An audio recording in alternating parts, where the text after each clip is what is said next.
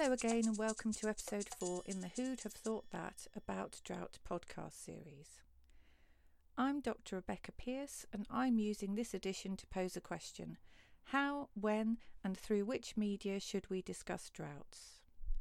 The 2004 to 2006 drought was once described by Philip Eden as one that was largely political, characterised by extensive spin.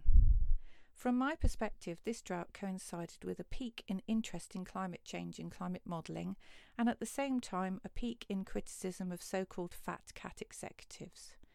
Broadsheet newspapers regularly covered global warming as a topic, and still the scientific community were pushing against a heavy weight of climate denial.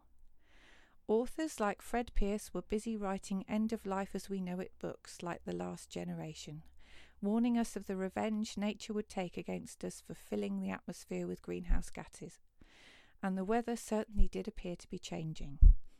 However, as the drought slowly developed and hosepipe bans appeared, it was water company bosses who were criticised for taking large salaries and bonuses, whilst their companies invested too little in repairing ageing infrastructure and preventing leaks. Not much changed in that respect since 1995. Housing developers also came into the frame for building in places where there appeared not to be quite enough water to go around. This political hot potato that no one wanted to face up to created a void that was filled by the media through endless column inches on gardening tips, Mediterranean planting schemes and water-saving devices.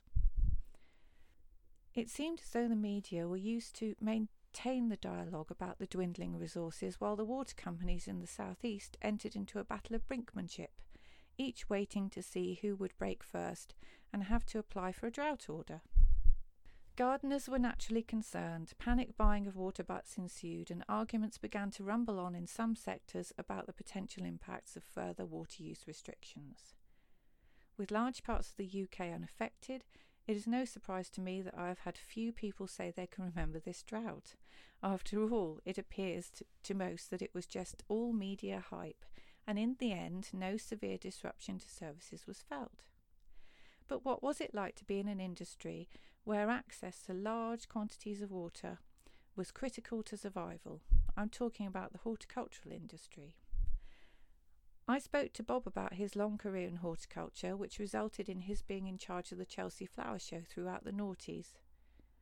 We compared his experience of the 1976 drought, when he was running a busy parks department on the Devon Riviera, with the difficulty of trying to prepare for Chelsea, knowing that a drought order, if sought by Thames Water, might prevent it from going ahead. Here's Bob on 1976. Well, it's interesting because you remember the extremes, don't you? Yes, you do. And I couldn't help to fail but remember the 1976 drought because probably for the first time in anyone's memory of anyone I was working with at the time, we suddenly saw that we couldn't maintain what we were formerly maintaining with tap water. That suddenly became a no. There was a hosepipe ban introduced. Standpipes were being talked about, if not implemented, in the South Devon area. And there was no way that we could use tap water to water plants with it. It would have been outrageous. So we had to think of other means to do that, and one of the means was to take water which was in a local stream in Paynton, a stream which went on out to sea, but extracting water from that, putting it in tankers and then transporting it round to the 12 bowling greens we had in the borough, plus a number of other ornamental horticultural features that needed maintaining. Of course, in manpower, it became quite an exercise. Yes. Yeah. And let alone other resources that you needed, like hiring tankers.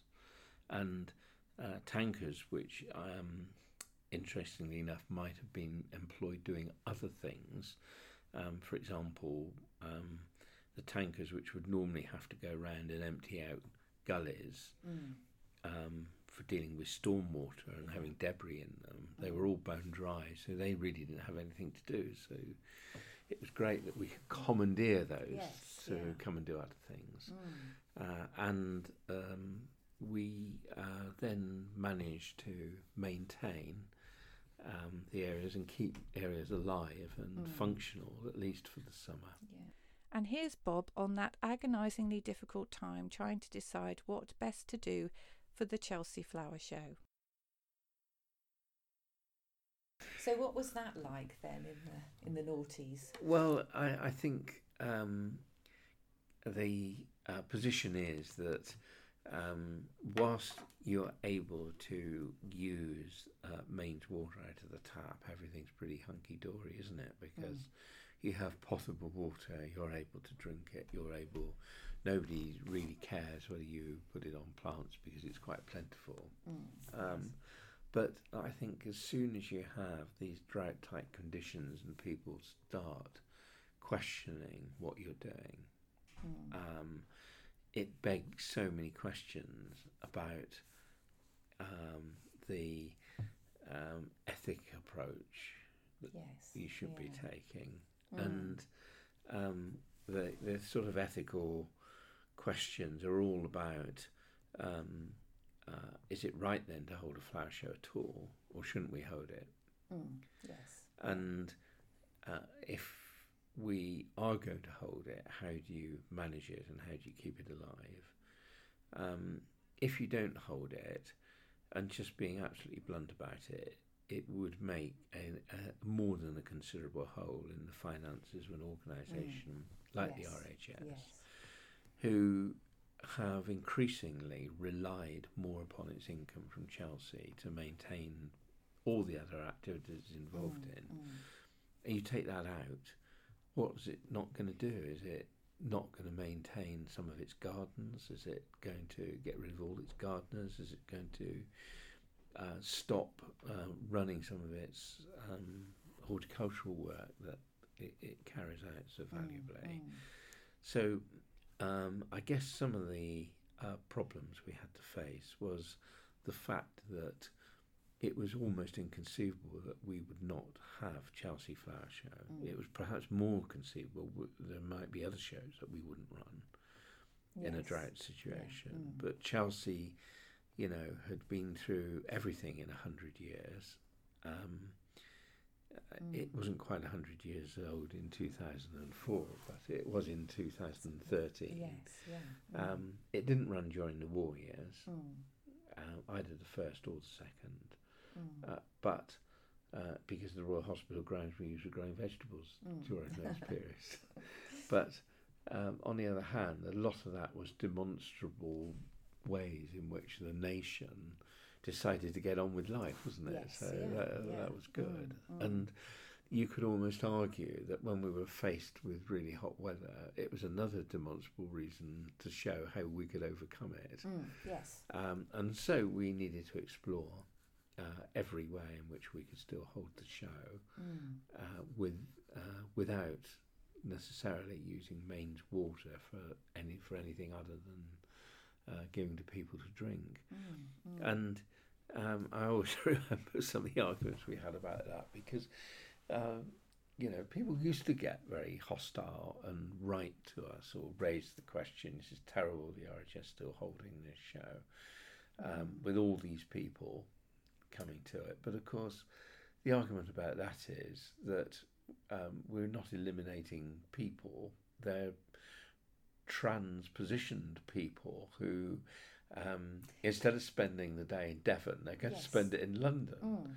But arguably, they're not going to drink any more in London than they would have done in Devon. So, long and short of it is, we decided at some considerable cost to have our own borehole, which we would then, regardless of whether there was a drought order, we would use that as a statement of fact of how we were going to run the show. We would use water from the borehole for flushing the loos with at Chelsea and for watering plants, in other words, for sort of non-potable use. Well, I never expected the RHS to eventually sink a borehole to secure water supplies that would be outside a drought order. But I think it is fair to say that newspaper speculation combined with not knowing how things were going to play out necessitated this quite drastic and expensive outcome. That's all for this podcast. We'll be talking about the ways in which drought is communicated, how and why communications happen and the way they do, and the best ways to communicate in a crisis at the About Drought Showcase event on March the 14th. I look forward to meeting some of you there. Bye for now.